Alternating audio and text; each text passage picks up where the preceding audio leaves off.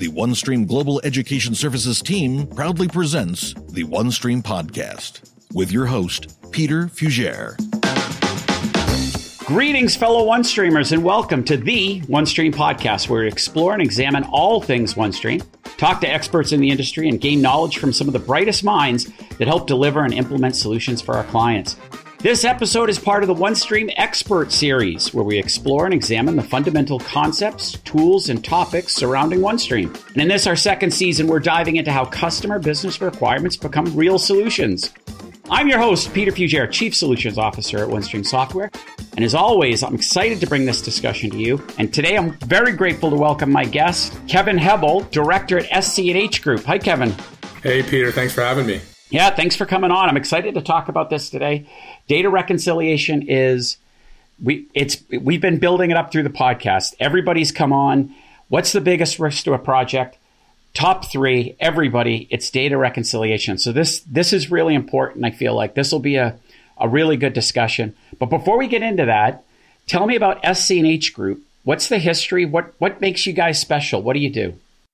Yeah, sure. No, thanks. SC&H, we're a management consulting and CPA firm. We've been around for 35 years now, really working on this type of project, CPM implementations, for about the last 25 years. My background is all in CPM implementations as well, but a couple of quick notes on our consulting practice. We really focus on organic growth. I mean, really quality of life for our consultants, retention. Those are our real pillars, because I think if our team stays intact and works well together, then we're going to deliver really excellent solutions for our clients. I think it's a differentiator for us. In my history leading the practice, since its inception about 4 years ago, we've had one resource leave our practice. Oh, wow. And he actually went into real estate. So, retention is key, really building that foundation that can deliver and validate data appropriately with our clients. So, that's a quick highlight on us, but let's dive in and talk a little bit about validation.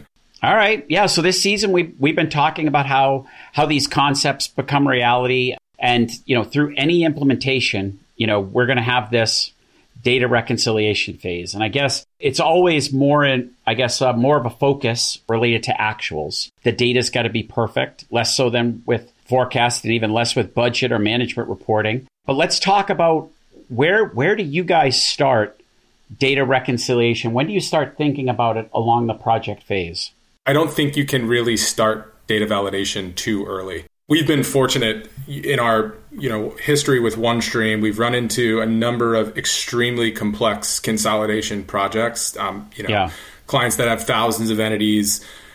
We had one client that had 12 different consolidation methods that required customization. Thousands of accounts, many reporting hierarchies, thousands of members in user-defined dimensions. And we've seen this multiple times in our experience. And what we sort of emphasize is, even in that first an initial set of design meetings, is that we need a plan and a strategy in place from the very start of the project. I mean, you can't start too early. So it starts during design with planning, and I think foundationally an understanding of what are we going to be comparing this data in OneStream back to? What exists in place today? And what are maybe some of the challenges that exist in your current system that are going to flow through and create that data validation challenge when we implement OneStream? We talked about in that early phase, you're looking at the data to get a sense of the size, complexity, the organization of the data unit. But I think you're bringing up a great point, that it makes sense to start to think about reconciliation too, and issues you might have. I mean, as you're looking at the dimensions, you're going to have to map to them. You're going to have to try to figure it out. So I think that makes a lot of sense. But that said, how soon in the project do you start loading data then?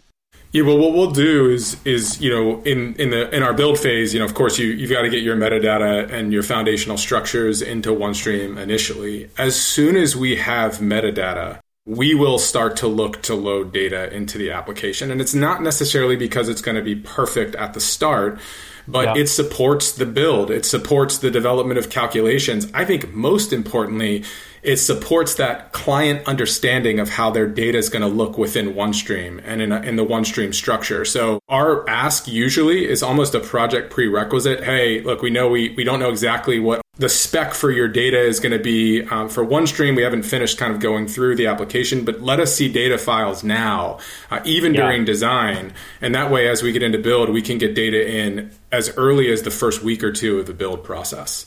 And that makes sense. I mean, it's going to help you validate your build. I mean, little things like, did I get every account type right as you're loading in data? I mean, you can look at the net income number at the top of the account hierarchy and figure out like, okay, is that right? Or maybe you made a mistake with, a contra account or something like that. It's easy to fix when you can actually see real numbers, I'd imagine. Absolutely. And I think even before we get to that piece, I mean, the reason we start talking about validation so early in projects is because there is an element to this that is going to put a lot of time and effort on our client as well. So, we sort of, the strategy piece of it comes first because it's, hey, who's going to be involved? What's the timing? I know we're going to get into some of this as we go through the conversation. Yeah.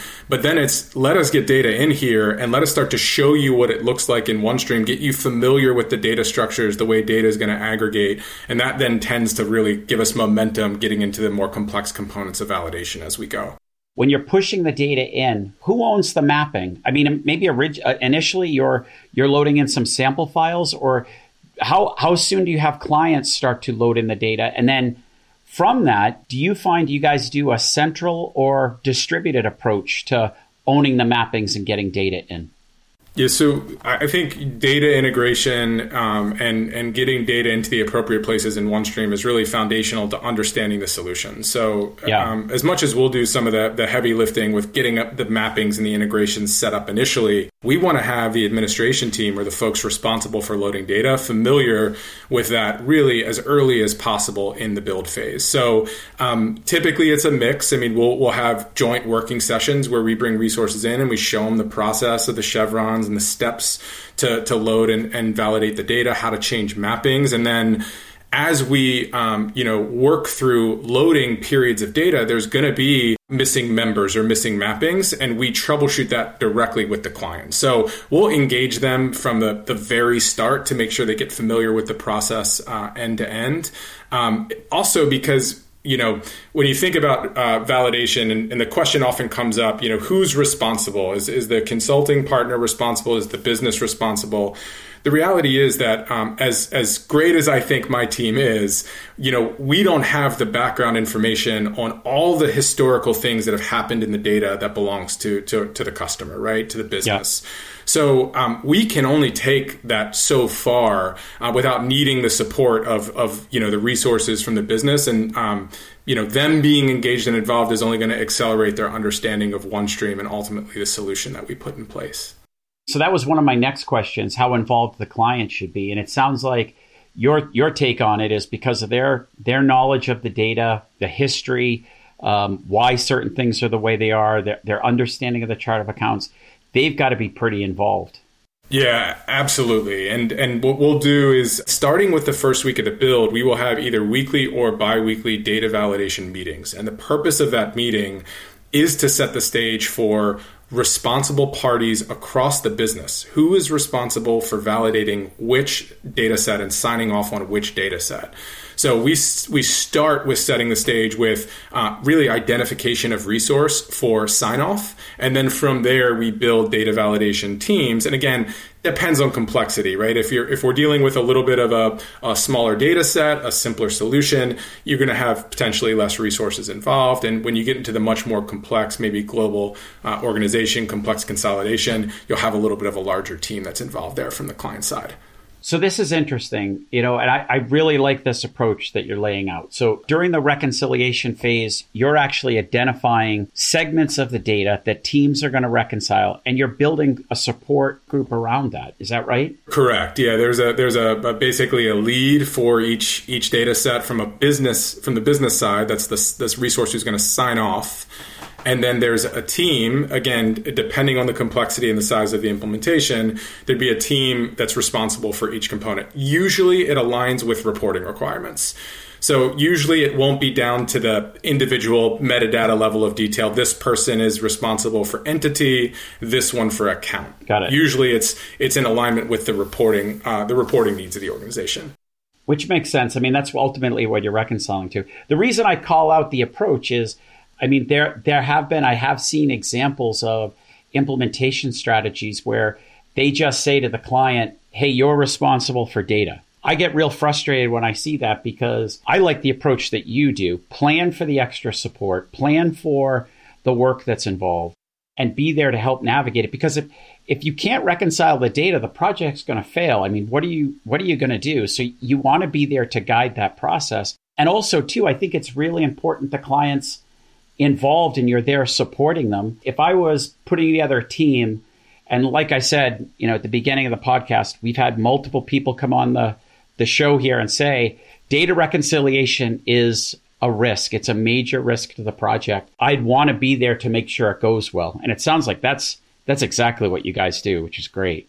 I drive the PMs crazy, on these projects because they'll open up the first status document, we'll be 2 weeks into design and there'll be a risk that says data validation. And they say, how can you identify this as a risk already? And I say, well, look, I just want to put the emphasis there and make sure every person on this project is aware that this is a critical component and that we must do this successfully to be successful in the implementation. So I highlight it as a risk, not because I think that we will run into issues, but it's more that the attention from everyone involved in the project needs to be there to make sure that you're successful in that phase of the project. And I think it's worth pointing out, too, this isn't a OneStream issue. I've done Hyperion Enterprise, BPC, HFM, S-Space, every project, especially related to actuals. When you're loading data, even out of CPM, when you load data into a database and you've got to make sure those numbers are good, it's always more work than you think it's going to be. It's really not a tool-specific thing. I would agree. I would also say it really depends. The challenge here depends very much so on the implementation. What are you coming from originally? What's your source system and your reporting system today? And then what are you going to in the future? I mean, we've had projects where our client has implemented an ERP in coordination or really in parallel to the CPM, the OneStream deployment. And in that case, your reconciliation becomes much more complex because you have an ERP side and a CPM side to the reconciliation. So it really depends on a number of factors in terms of, how big the risk is, the level of effort. One other point I'll make is that when we go into these projects, our goal is optimization, right? You really want to improve process. It's not just, the idea isn't do whatever you're doing in the old system in OneStream. The idea is let's leverage OneStream to the best of its capability. And if we're going to do that, oftentimes our dimensionality is changing. The way that the data is structured is changing. And that leads to like a triangulation as it relates to validation, right? You're not just looking at one thing and going to another thing that's the same, right? Things are changing as you move into the new solution. So, depending on the volume of change, the complexity of the implementation, if anything's changing in the ERP, it's certainly going to change the level of effort for both the consulting team and the business as it relates to data reconciliation and validation. That's a great point. I mean, those lift and shift projects, we're just trying to get on something new and the dimensions don't change. It goes a lot faster for sure. What kind of team mix do you use when you go through the data reconciliation? You were saying you have a lead for each segment. How do you guys coordinate or team up on that data? Yeah. Like a good consultant, I'll tell you it depends, right? So on a number of factors, but what I would say is, so our approach to delivering on these implementations, it's very team based. So a typical project that we deliver will have a director like myself in really an oversight role. We'll have what we call a senior manager, really a solutions architect. We'll have a manager, a senior consultant, and a staff consultant. And sometimes there's more than one senior consultant or staff consultant. And within our structure, the way that we operate is that everybody is kind of involved and understands each component of the project. So while we have some specialists and some resources that are really excellent in certain areas, every resource on that team should be capable of understanding the data structure, right? The metadata, the integrations, the mappings, and ultimately be able to support validation. On the consulting side, it really is a mix. Anybody can be assigned to any component of the validation. And typically that solutions architect or the director are going to be leading strategy. On the client side, what we typically see is that there's usually like a director, the project lead is kind of playing quarterback, and then that there's resources that are responsible at a management level for each of the various reporting components. Maybe somebody takes cash flow, somebody takes the income statement for statutory reporting, somebody takes the income statement for management reporting, and somebody takes the balance sheet, right? It might be that type of division, and it's a leader in the organization that's responsible for each financial statement. And then underneath of that person, they may have their team, their staff that are responsible for the ticking and tying and the actual, hands-on keyboard work and validation. So this next question I'm going to ask, and then I'm going to kind of answer, but I want to hear your thoughts on it and talk about it a little bit. I've been asked before by clients, when the sort of the overwhelming work that comes in for data reconciliation, or if the project slipped at all, people are concerned, well, how are we going to get back on track? Can we reconcile data any faster? Can we outsource it? Can we bring in third parties? I think you kind of hit on a big part of this is, well, no, we can bring in somebody else, but they're not going to know your company. They're not going to know why things are set up that way. Even if they know OneStream, which often, if you're bringing in some third party resource, they might not know the software we're working with. But also, too, I think that the data reconciliation it's an opportunity for the client to learn the skill set, the tools, to answer questions when end users have problems, meaning, where did this number come from? How did you calculate this? This isn't the number I put in. Where did it come from on my report? And going through that data reconciliation process, you can look at a report, trace your way back to the database, see how it was mapped or calculated, and fix it or answer the question. And I think like you've got to, as a client, you've got to go through that process to really get the most out of the software. What's your take on that? Yeah, well, we're going to lay out resourcing plans, right? And we're going to make sure that, there's resource availability to look at this. And I've never worked with a client who said that all my resources are available 100% dedicated to this project, right? So, you're certainly going to have that issue. But to me, like what you said is the fact of the matter, which is that if you don't put in this effort during reconciliation, in a way, you're almost delaying the learning that you're going to have to do anyway in order to get really comfortable with the data and the solution, right? You're almost saying, okay, well, I'm going to outsource this, or I'm going to have someone else do this. Then when you get into month 1, month 2, month 3 after go live, and you're needing to dive in and get into the details, you lost that opportunity during reconciliation to really learn the nuance of the lower levels of detail and the drill through and those elements of the solution. So I think there's definitely that learning and training benefit. I think you can outsource components of reconciliation and do it successfully.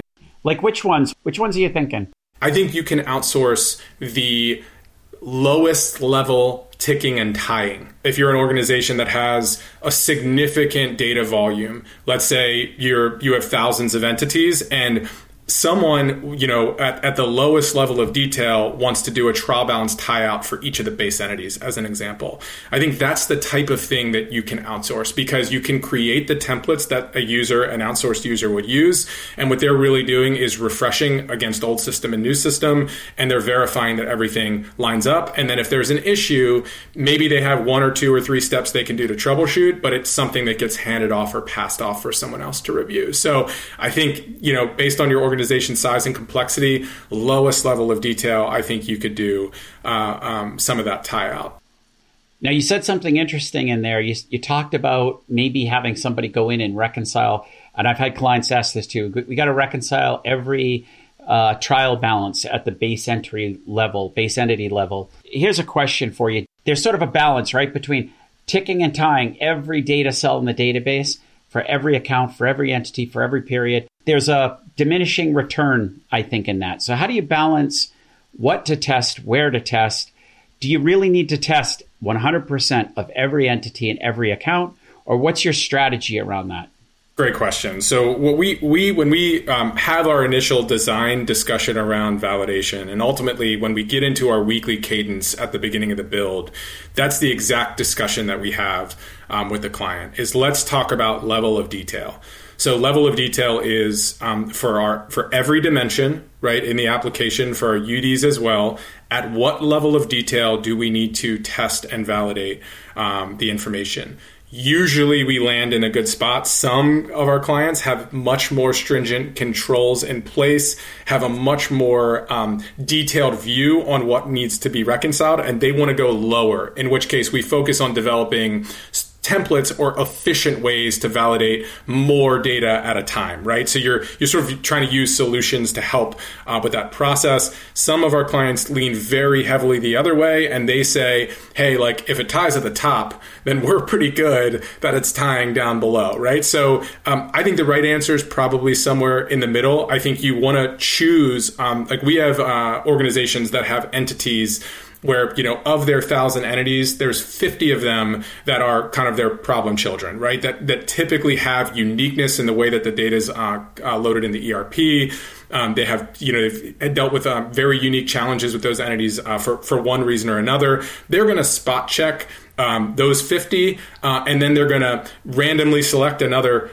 25, 50 entities. And if they see that the trial balances are good for those 100, then they're going to let the other 1,000 or 2,000 aggregate and roll up and see how the data looks at a consolidated level. So I think that middle ground is appropriate, right? Let's look at the trial balance level for some subset of the entities, and then we can start looking at our consolidated levels and understanding where we have outages with, currency or intercompany or overrides or complex consolidation or other elements.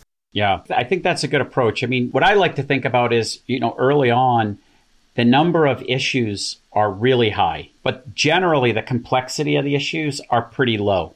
Like I didn't flip a sign or, a bad mapping or something simple that you fix, reload the data, and it resolves, 100, 200 broken accounts or whatever. And then over time, it's sort of the inverse. The number of issues become really low, but the complexity gets really high. And then you're like trying to figure out why a consolidation method isn't working exactly right, and you're trying to like prove out some complex rules that you might have. And it takes a little bit of time to work through that. What do you think are the biggest project risks you see? Obviously, we're talking about data reconciliation. For me, that's number one, but where do you rank it? What are some other project risks you think about when you come in? Yeah, I mean, some of the standard ones, resourcing. We talked the whole conversation about data validation, but making sure that you have appropriate resource dedication to the project. So everyone's going to have things going on. Everyone's going to have other side projects and other elements. But resource dedication is critical. I don't typically see this on the consolidation side, but when we get into FP&A, projects specifically, that vision that you set up front during requirements and design and making sure that, the decision makers are on the same page with the direction they want to go in terms of the driver-based calculations, the most important metrics to track. That's really also important in the project. I think what we've seen in our experience is doing regular show and tell sessions or conference room pilots early and often in the build with a broader user community has saved us from some challenges where certain resources in FP&A may have a different opinion or a different direction they'd want to go in than others. So you could call that scope creep. It's really just alignment. It's making sure that the business is truly aligned on the vision for the solution. But that's something that you just have to make sure you have the right resources in the room and that they see everything early and often in the project. I do think with OneStream being a very robust platform, I think that there are organizations that get excited and want to tackle everything that is available to them immediately, right? And I think that like with any solution, right, what you want to do is you want to make sure that there's a deliberate approach to your implementation and that you want to tackle the right things first and have some type of sequential component to how you implement the solution, and that way your organization can adapt and adjust and really get the best use of the solution in the long term. So those are a couple of things that come to mind. How do you get feedback on a project? And maybe during the project and maybe post-implementation, how do you know that the customer's happy? The way that we lay out communication from a project standpoint is that there are at a minimum a weekly cadence of status meetings I think beyond that, as a project leader, what I ask of our architects and what I do is also regularly touch point with the exec leadership outside of those meetings. So one-on-one conversations to candidly say, hey, what could we be doing better? What do we need to do differently? It also opens the door for them to say to you, hey, what does our team need to be doing differently for you? And I find in those one-on-one conversations, we get really good feedback about how we're doing on a project, the perception that the client has, and ultimately things that we can improve upon to make sure that we deliver. This last question, this is really fun for me. I like to ask everybody that's been, especially on the implementation side, the consultants. I'm a consultant. Tell me 3 things you wish you knew before you got into consulting.